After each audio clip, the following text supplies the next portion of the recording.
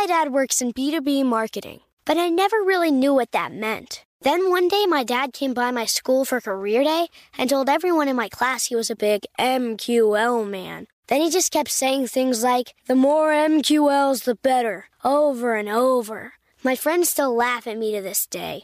I think it means marketing qualified lead. One thing's for sure, I'll be known as the MQL man's kid for the rest of my days. Why couldn't you just be a fireman or a lawyer? Why? You ruined my life, Dad. Not everyone gets B2B, but LinkedIn has the people who do. And with ads on LinkedIn, you'll be able to reach people based on job title, industry, likelihood to buy, and more. Start converting your B2B audience into high-quality leads today. We'll even give you a $100 credit on your next ad campaign. Go to linkedin.com/customer to claim your credit. That's linkedin.com/customer. Terms and conditions apply. LinkedIn, the place to be, to be. I'm Katya Adler, host of The Global Story. Over the last 25 years, I've covered conflicts in the Middle East, political and economic crises in Europe, drug cartels in Mexico. Now I'm covering the stories behind the news all over the world in conversation with those who break it. Join me Monday to Friday to find out what's happening, why, and what it all means. Follow The Global Story from the BBC wherever you listen to podcasts.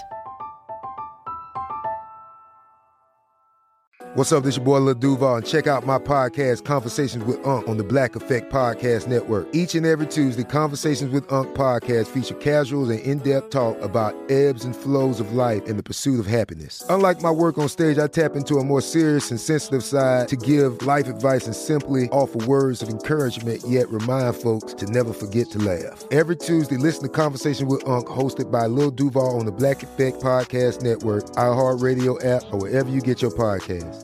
Presented by AT&T. Connecting changes everything. You're listening to Math and Magic, a production of iHeartRadio. When you obsess over the competition, instead of obsessing over the customer, you're going to get yourself into big trouble. Because if you're obsessing over the competition, all you can ever know is what they've already done. You can't drive a car 90 miles an hour down the road if you're looking in the rearview mirror. And when you're studying the competition, you can only be looking backwards. Hi, I'm Bob Pittman, and welcome to Math and Magic, Stories from the Frontiers of Marketing. On this episode, we're going to dig in deep with one of the most versatile and agile marketers in the business. Microsoft, Capital One, Uber, Hilton, and now AT&T have all benefited from her handiwork. She's a rare blend of sociologist, strategist, technologist, quant, and strong leader. She's Kellyn Smith Kenny, the Chief Marketing and Growth Officer at AT&T. Kellyn grew up and went to college in the Northeast. Her dad was a mathematician, her mom was a nurse, and her aunt was an artist. She calls it an incredible influence of art and science and empathy growing up. We call it math and magic. Rare to find both in one person, but she is one of those unicorns. And her career is not so much marked by where she has been, but rather it's marked by the big successes she has had at each stop. She and her marketing campaigns have won a number of awards. When you dig into how she does it, it'll be apparent why. Although Kellyn and I are not old friends, my old friends who know her well rave about her, both as a marketer and as a human. Kellyn, welcome. Thank you so much for having me. Before we jump into the meaty stuff, I'd like to do you in 60 seconds. Are you ready? I'm ready. Do you prefer cats or dogs? Dogs. Introvert or extrovert? An introverted extrovert, or possibly an extroverted introvert. Mountains or beach? Mountains. Ski or snowboard? Ski, ski, ski. Your first job? Lifeguard. Dream vacation? Heli skiing on a glacier.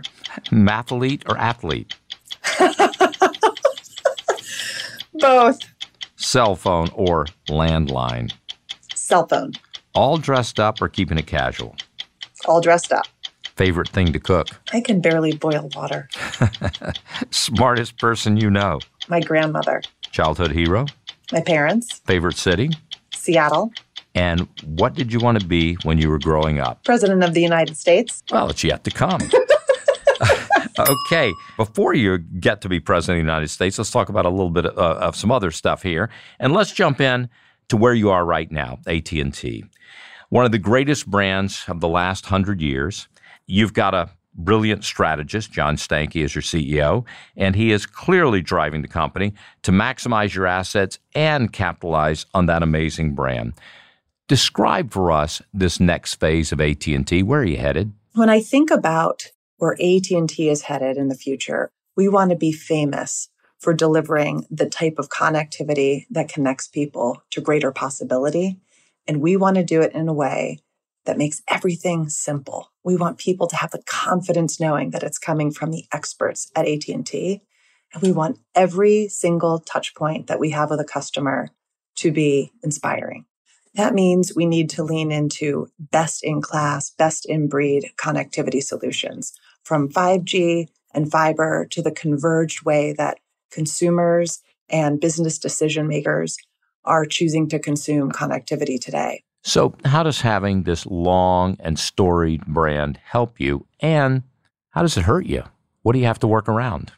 The company was founded by Alexander Graham Bell 147 years ago, the inventor of the telephone, the inventor of cable, fiber, the first transcontinental phone call, the first call to the moon, 3G, 4G, 5G. Even the information theory was founded in AT&T's Bell Labs. And so we've got this incredibly rich legacy of innovation and invention that has powered commerce across the United States, that has changed human relations, that superpowered so much of the innovation and the technology growth that we saw in the early 2000s.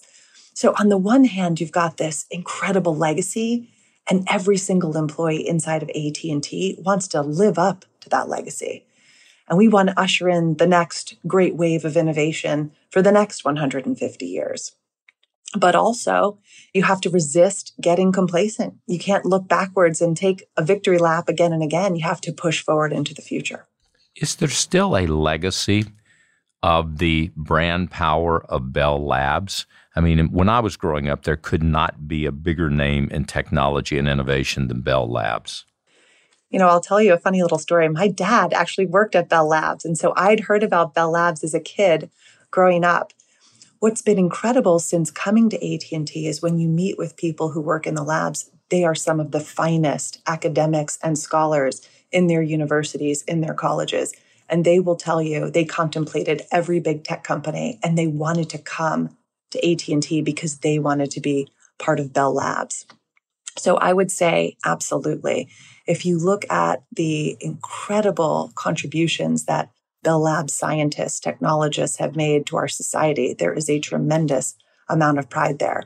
So you're a marketer who is not based in LA, New York, or San Francisco, but rather you're in Dallas. Does being in real America give you and your marketers an edge? You know, that's a great way of thinking about it. I always tell people I'm a New Yorker living in Dallas, supporting the Cowboys, eating the best Tex-Mex in the U.S. and wearing cowboy hats to the rodeo. And absolutely, I think it helps you get in touch with your customer base.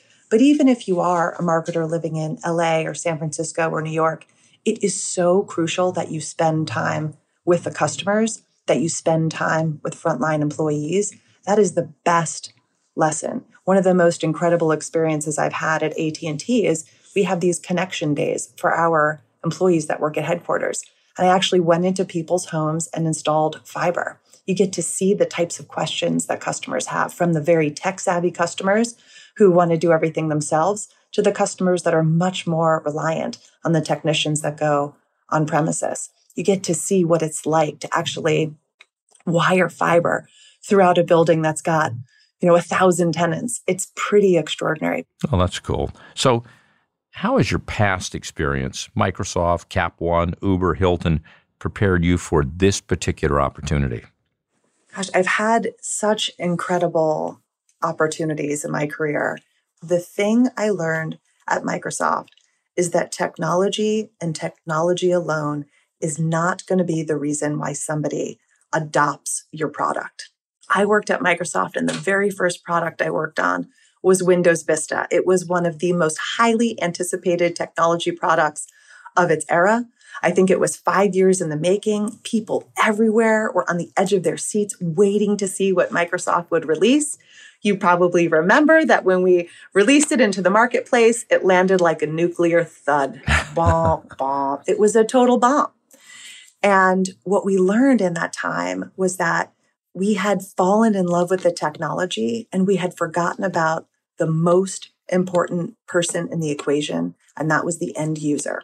We missed the consumerization of technology. We missed that the vast majority of our customers weren't using 99% of the features that we put in that operating system that ultimately bloated the operating system, slowed it down, and made it far less attractive. And so the incredible lesson learned from Microsoft is focus on the customer. I've seen at times in my career, whether it was teams I was on or competitors I was facing off against, is when you obsess over the competition, instead of obsessing over the customer, you're going to get yourself into big trouble. Because if you're obsessing over the competition, all you can ever know is what they've already done. You can't drive a car 90 miles an hour down the road if you're looking in the rearview mirror. And when you're studying the competition, you can only be looking backwards. It sounds like you probably did the same thing at Cap One, Uber, and Hilton, too, of a consumer focus. Seems to be your hallmark. Oh, well, thank you. Yeah, I would say at Capital One, we were incredibly, incredibly scientific about how we went to market. And so we treated it as this just obsession with getting better and better. We had this learning mindset, this growth mindset all throughout the company. So that test and learn mentality was so critical. And of course, when you're testing and learning, the ultimate guidepost is the customers. Are the customers receptive to it? Are they buying it? Are they upgrading? Are they telling other people about it? You get immediate feedback. The other thing that was incredible about Capital One is that that company found religion about building a brand through all of the testing and learning that it did in performance marketing before performance marketing was even a word. And so years and years ago, when Capital One was one of the largest customers of the U.S. Postal Service, they ran a test, a blank envelope with no branding on it, and then an envelope that actually had the Capital One logo on the outer left-hand corner. And what they originally found was that the blank envelope outperformed the branded envelope. And right then and there, ouch. And right then and there, the founder and CEO of Capital One, Rich Fairbank, said, this is unacceptable. We have got to build this brand. And so that's when the company really leaned into building awareness, building consideration, building familiarity, and ultimately preference. Interesting stuff. We keep going back to power of brand, even when we talk performance marketing. So when I arrived at Uber, we were spending around $1 billion in performance marketing. However, what we started to recognize was that the pipeline of true prospects, where we were going to source that next great wave of growth, was starting to elude us. And we did some very rudimentary, quick turn research based on hypotheses that some of us on the team had. Do you remember when people say, I'm going to call an Uber? Do you remember that? Oh, yeah, I sure do. Right. So we did a survey and it turned out that 85% of people who had never tried Uber thought you literally called an Uber. You picked up the phone and dialed 1-800-555-UBER. So we recognized that we had a massive amount of education that we needed to do. So we recognized we needed to turn on more upper funnel channels like radio, like TV, like digital video. And I cannot make this up. Within the first 2 weeks of turning on TV, all of the lower funnel performance vehicles were performing 27% better. I want to go back a little bit on what you're doing at AT&T. Let's talk about the transformation. It's a huge company, and by reputation, you would expect it to be more toward the bureaucratic end of the spectrum. So how do you, John Stankey, and the rest of his team turn the battleship for transformation? One of the things that we recently did as a company was we declared our purpose. We said, what is the epicenter of why we do everything that we do? What motivates us? And we did a tremendous amount of research across customers, employees, investors, historians, even people in adjacent industries. We wanted to understand how they viewed AT&T, where they felt that we had room and, frankly, the authority to play.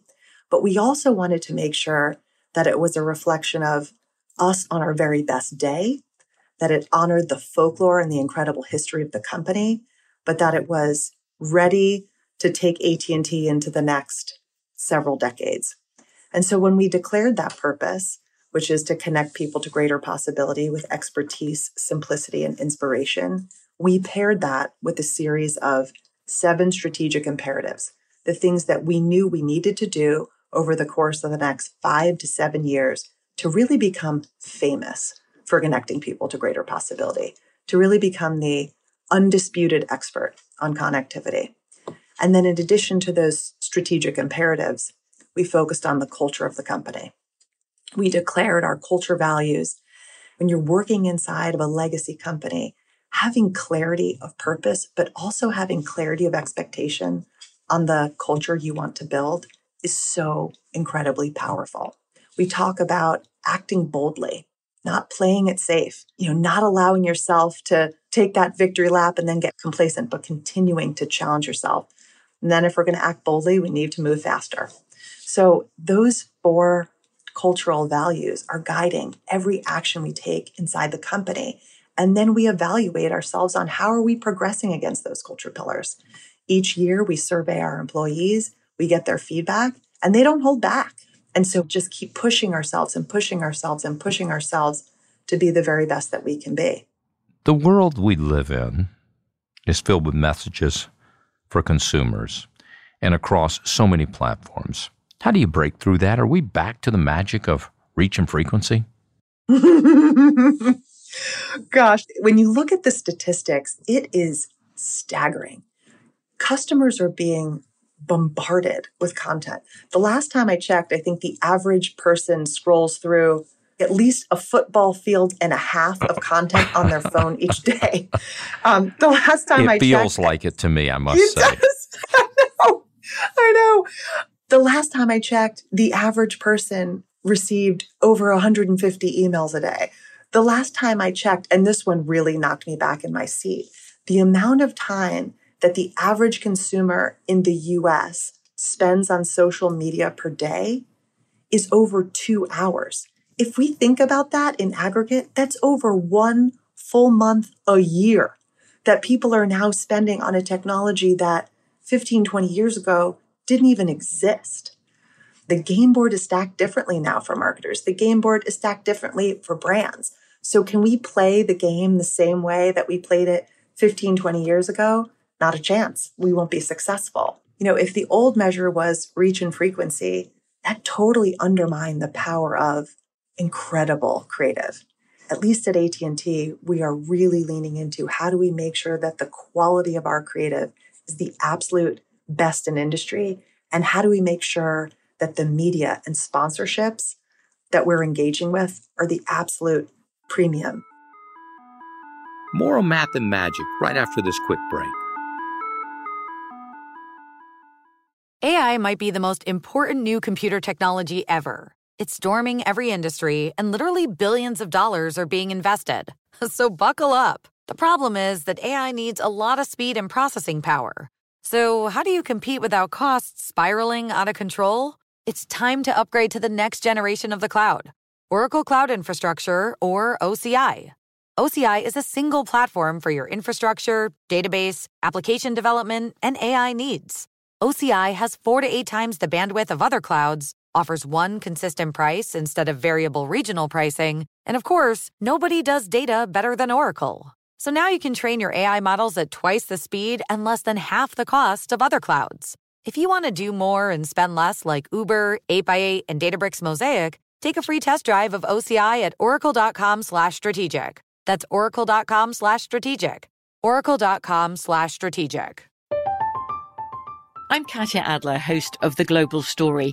Over the last 25 years, I've covered conflicts in the Middle East, political and economic crises in Europe, drug cartels in Mexico. Now I'm covering the stories behind the news all over the world in conversation with those who break it. Join me Monday to Friday to find out what's happening, why, and what it all means. Follow The Global Story from the BBC wherever you listen to podcasts. Xfinity has free premium networks for everyone this month, no matter what kind of entertainment you love. Addicted to true crime? Catch killer cases and more spine-tingling shows on A&E Crime Central. Crave adventure? Explore Asian action movies on Hi-Ya. Searching for something extreme? Check out skating, snowboarding, and more on Fuel TV Plus, the global home of action sports. And find crowd-pleasing bops on iHeartRadio's Hit Nation playlist. There's new free shows and movies to love every week. Say free this week in your Xfinity voice remote. Welcome back to Math and Magic. Let's hear more from my conversation with Kellyn Kenny. I want to step back in time a little bit. I want to put you in context. Tell us where you grew up and paint a picture of that time and place. I grew up in a town called Brewster, New York. It was the last stop on the Harlem line of Metro North. So there were absolutely friends of mine whose parents commuted into this city. The city was a place that I went once or twice a year. Went to Brewster High School, where my graduating class was 180. I was a big-time athlete, and as you appropriately called out, mathlete. I had 14 varsity letters by the time I graduated. So I come from a long line of athletes. And I was always taught that you got to work really hard. And if you work hard enough, you practice long enough, you can be successful. So how often did you eat at Red Rooster? Okay, not only did I eat self-serve ice cream at Red Rooster in Brewster, but I also went mini golfing at the Red Rooster. Have you ever gone mini golfing there? I have. When my oldest son was a little kid, and by the way, with a little kid, you've got to stop at Red Rooster. Just the drive was how far to Red Rooster, not how far is it to where we're going. Well, I got to tell you, I never took off as a golfer, and I blame the mini golf course at the Red Rooster because that windmill obstacle, it got me every time. So talk a little bit about your parents. You mentioned them earlier. What impact did they have on you? Well, my parents were definitely my heroes growing up. They were both incredibly kind, loving, supportive, but they set a really high bar for their one and only child. I threw my hat into the ring for everything. Class president, varsity sports, varsity society, National Honor Society. If there was a club, I wanted to raise my hand and be a part of it.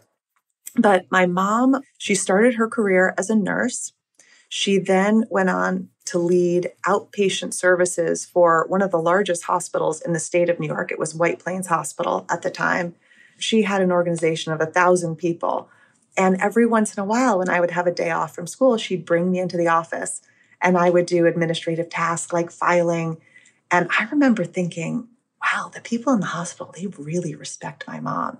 She was kind to everyone. Everybody greeted her with a smile, but you could also tell that she meant business. She was tough, but a huge inspiration. And then my father, who I mentioned, worked at Bell Labs. He actually worked at Bell Labs after his stint with the Boston Red Sox. So he was a professional pitcher in the major leagues for the Red Sox. And his nickname when he was pitching for the Red Sox was College Boy, because at the time, a lot of professional baseball players actually didn't go to college. And not only did he go to college, but he was getting his master's degree at the University of Southern Cal in the off season. So obviously, he really valued education. He went on to work at Bell Labs, and then he went on to become a teacher. But he was always my number one coach. So every sport I ever played, my personal coach was my dad. He just loved sport. He loved competition. And he was an incredible motivating factor all throughout my life. So let's talk about college. You went to college at Colgate. Why there, and what did you study? So I started off as a math major. I then migrated over to computer science. I ended up minoring in computer science, but really falling in love with economics. So I majored in economics. And one of the coolest things I did when I was at Colgate was I went on the London Economic Study Group. And we got to do incredible programs with the London School of Economics. We had economists for Her Majesty's Treasury coming in and doing independent study with us. You went on to be a tech consultant, then went to Northwestern for business school. What foundations did those experiences give you? I had an important realization that I wanted to be closer to the customer. While I loved the work that I was doing as a technology consultant, I loved the intellectual rigor of it. What I missed was the feeling that I was impacting something directly. And I would say as a pretty young professional, I began to form my values as an individual.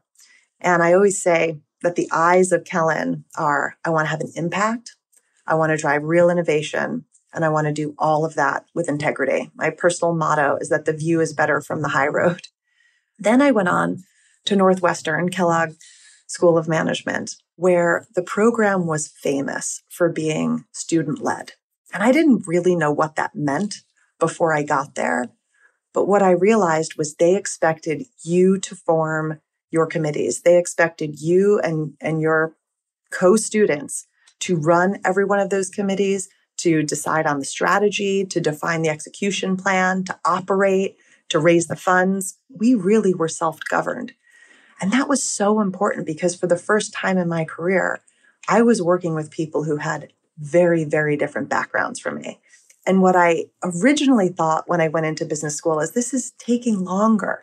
We're wasting all this time figuring out how we want to work together. That was sort of my going in assumption for the first 2-3 weeks of business school. I'll just do it. It'll go faster. And then within 4 or 5 weeks, I realized, Kellyn, you idiot. The collective wisdom of this group of 4 or 5 or 7 people is truly transformative.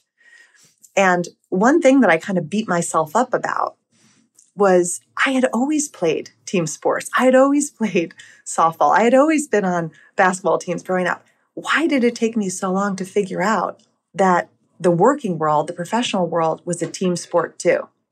You know, it's interesting. We talk to a lot of people in math and magic, and I think that's probably one of the common elements that comes through is teams win, people don't. And the people who build great teams are the big winners here. It's interesting looking at your career, and I was going through the research. I was sort of fascinated by the fact that, in Microsoft, Cap One, Uber, you were building, you had extra money, they had plenty of money to put at it. And then at Hilton, you were dealing with a situation that had big cutbacks in headcount and spending, yet you won there as well. So clearly it wasn't how big's my budget, how many people do I have? What was common about those challenges you had? Well, one of the most galvanizing conversations I had related to Hilton happened before I joined. I was sitting down with Chris Nassetta, the CEO, and he was passionately speaking to the power of brand. He said the last 2 remaining loose ends that he wanted to tie up was around technology and brand. And he said, how is Hilton going to achieve its full potential? How is Hilton going to leave the legacy that it deserves if you're a franchise company and you don't have world-class technology and you don't have world-class brand and marketing? And so I could see, even before I started, frankly, we were just having a conversation. I wasn't even applying for the job, but I could see that he was dead serious about investing in Hilton's future. And he had incredible natural instincts about where to take marketing and where to take the brand. The ambition inside the company was really inspiring. And one of the things that I found inside of Hilton that was such a secret weapon was the culture of hospitality, the customer focus, and the entrepreneurial spirit of making sure that every single customer's stay was a type of momentum that I was able to leverage coming in and doing marketing. That was another example of a company where we needed to define the purpose. It was another example of the company where we had an incredible rich legacy. We were able to, again, through experimentation and learning agendas, get to a place where we were much more efficient. You've got a pretty high perch in the world of business. How should we think about companies' responsibilities and even imperative to help the world be a better place? And what should we do and what should we not do? One of the things that's been inspiring to me about AT&T is that the company has a legacy of doing the right thing, stepping up when we recognize that, hey, there is a digital divide forming in society. The kids who have access to computers can do their homework, and the kids who don't can't do their homework. And so I would say so many of the lessons that I've learned throughout my career in terms of doing the right thing, the responsibility of businesses, have really been epitomized by the stances that AT&T is taking. I absolutely believe that companies need to do good in the world, and that doing good in the world is motivating to employees. It attracts customers to you. It attracts investors to you. Over the course of the past 3 years, we've deployed over $2 billion to help close that gap. And we identify the gap as people who either don't have access to it because they're in a community that is so rural that it's underserved, or to people who technically they do have access, but it's not affordable to them. And AT&T is trying to fight the pressures on both ends, because we recognize that if we want to have a brighter future as a society and as a country, we need our children, the leaders of tomorrow. We need those students to have access to technology so that they can do their homework, that they can continue to learn. Yeah, I'll give AT&T a nod. In Hattiesburg, Mississippi, when I was elementary school, AT&T brought things to our elementary school assembly, and I still remember them bringing in, I guess it was in the era of Sputnik, they brought in, was it the Vanguard satellite, or brought in some presentation, had a little model of it, and showed it to these kids in this little town. And I was a science kid, and it was like, changed my life. And I'm sure at that moment it was the same thing. It was that sort of continuing community outreach and trying to build the next generation. So let me move back to you. You've had great successes. People who know you well, friends of ours, the one word everybody uses is humble. How do you keep your ego in check when you've had all these successes? First of all, being described as humble is a real compliment. So thank you for passing that along. I appreciate it. I truly want to be seen as somebody who is both humble and confident. And part of where my humility comes from is if you're surrounded by extraordinary people, extraordinary friends, an extraordinary family, extraordinary coworkers, it is humbling. Every time I'm in a relationship with a coworker or a mentor, I am tracking all of the things that they do that really impress me. And I want to be more like them. And so there's rarely a person that I come across that I don't think X, Y, and Z are the things I admire about that person. And I wish I could be more like that. And so I'm constantly thinking about where I want to go, not what I've accomplished. I'm constantly thinking about what I can do to be better, not what I've done that makes me good. And by the way, that's probably a byproduct of being raised by parents who had an incredibly high bar that kept on rising.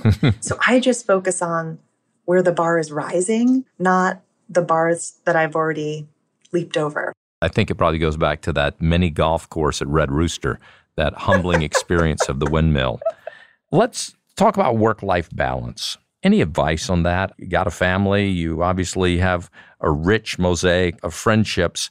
How do you make that work? That is a question that keeps me humble. My family is an incredible priority for me. I was asked a question the other day, and they said, how do you stay grounded? I'm like, well, if you have an 11-year-old daughter, she's going to keep you grounded. She's going to put you right in your place every day. Same thing with my 8-year-old daughter. But no, balance for me is making sure that I'm there at the school concerts, making sure that I'm there to help with homework, making sure that I'm there to cheer them on when they're starring in a production of The Jungle Book or Cat in the Hat. We talked about this earlier. I'm not someone who can cook. I don't get home and whip up a meal. I outsource that. But I do try to be present when I'm home. I do try to make sure that the weekends are as sacred as humanly possible for family. I do try to make it home to tuck the kids into bed every night. I used to sing them lullabies almost every night, but I was told by my 11-year-old that is totally uncool and now unacceptable. But yeah, it's just making time for the moments that really matter, prioritizing time on vacation. And then with work, I'll be honest, I'm not the best at not letting it encroach on life outside of work. But at least when the kids are awake, I try to be with them. It's after they go to bed that I hop back on the phone or the iPad or the computer and bang out work or even take work calls. The one thing I will say as a leader that I'm very proud and think I've done well is I really honor my team members, their time with their families. I don't ever, unless it is a true emergency, I don't ever send them a text or an email on the weekend. I always am very respectful about things they're doing in the evening. And so I think modeling it with your direct reports, making sure that people on your team know that you really respect their time is another way.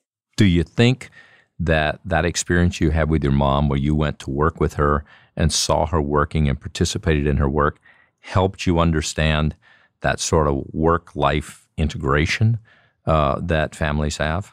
Oh, absolutely. So I saw a woman who was the epitome of work hard, play hard. There was no one more diligent. There was no one more focused on making sure her patients had excellent care.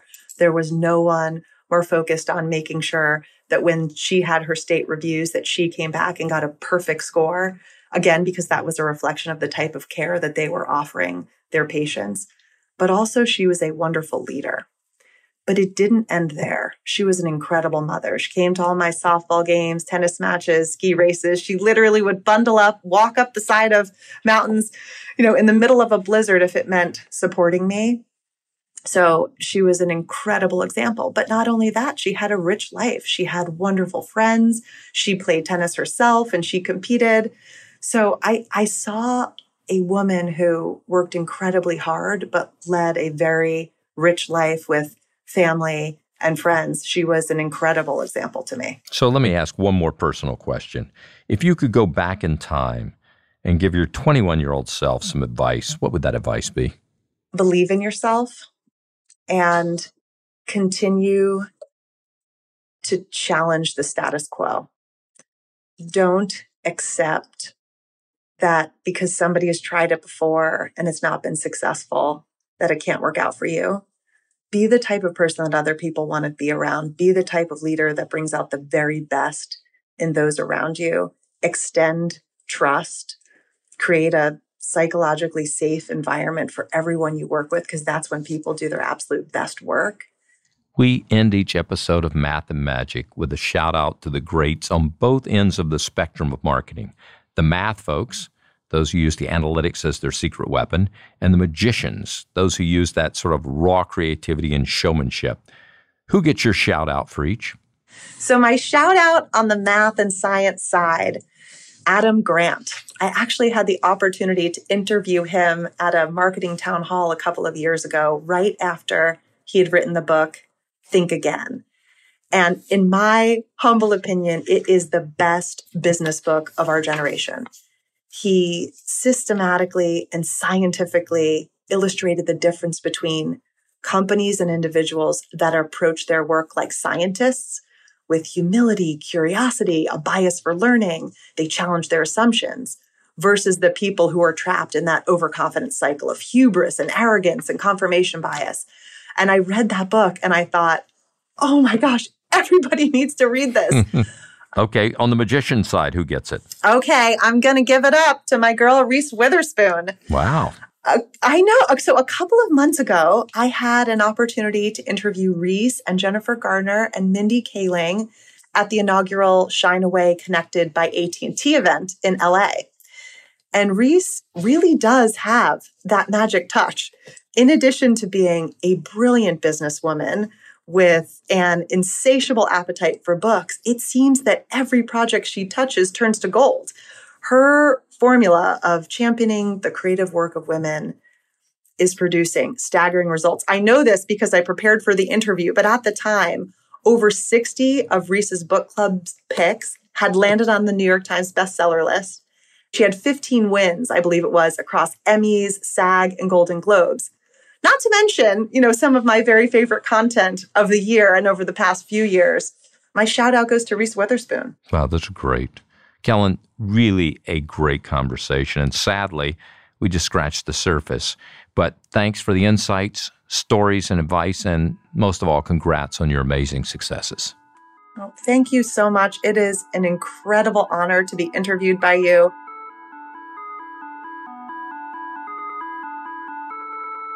Here are a few things I picked up from my conversation with Kellyn. 1, get on the ground. You need to know your consumer to know what they want, but you never will unless you meet them head on. Get out from behind your desk and seek out experiences you usually wouldn't be in. Be in the focus room, get on the retail floor, or visit customers' homes with technicians like Kellyn did. The more you know, the better your product will be. 2, your brand is your power. Whether you're a startup or an iconic company like AT&T, the most important thing to do as a marketer is to build a strong brand identity. Make sure the public knows who you are and what your brand stands for. That familiarity will bring trust, and trust will bring a loyal consumer base. 3, work as a team sport. In business, your greatest tool is the people around you. When a team really works together, their diversity of experience will bring about more creative solutions and build something unique. I'm Bob Pittman. Thanks for listening.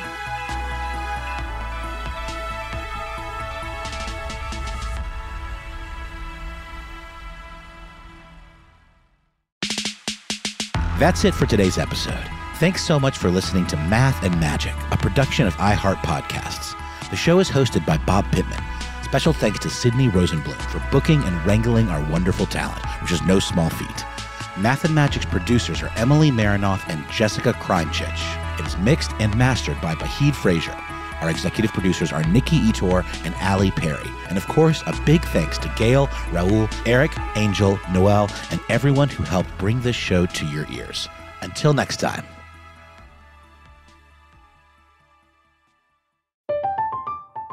I'm Katya Adler, host of The Global Story.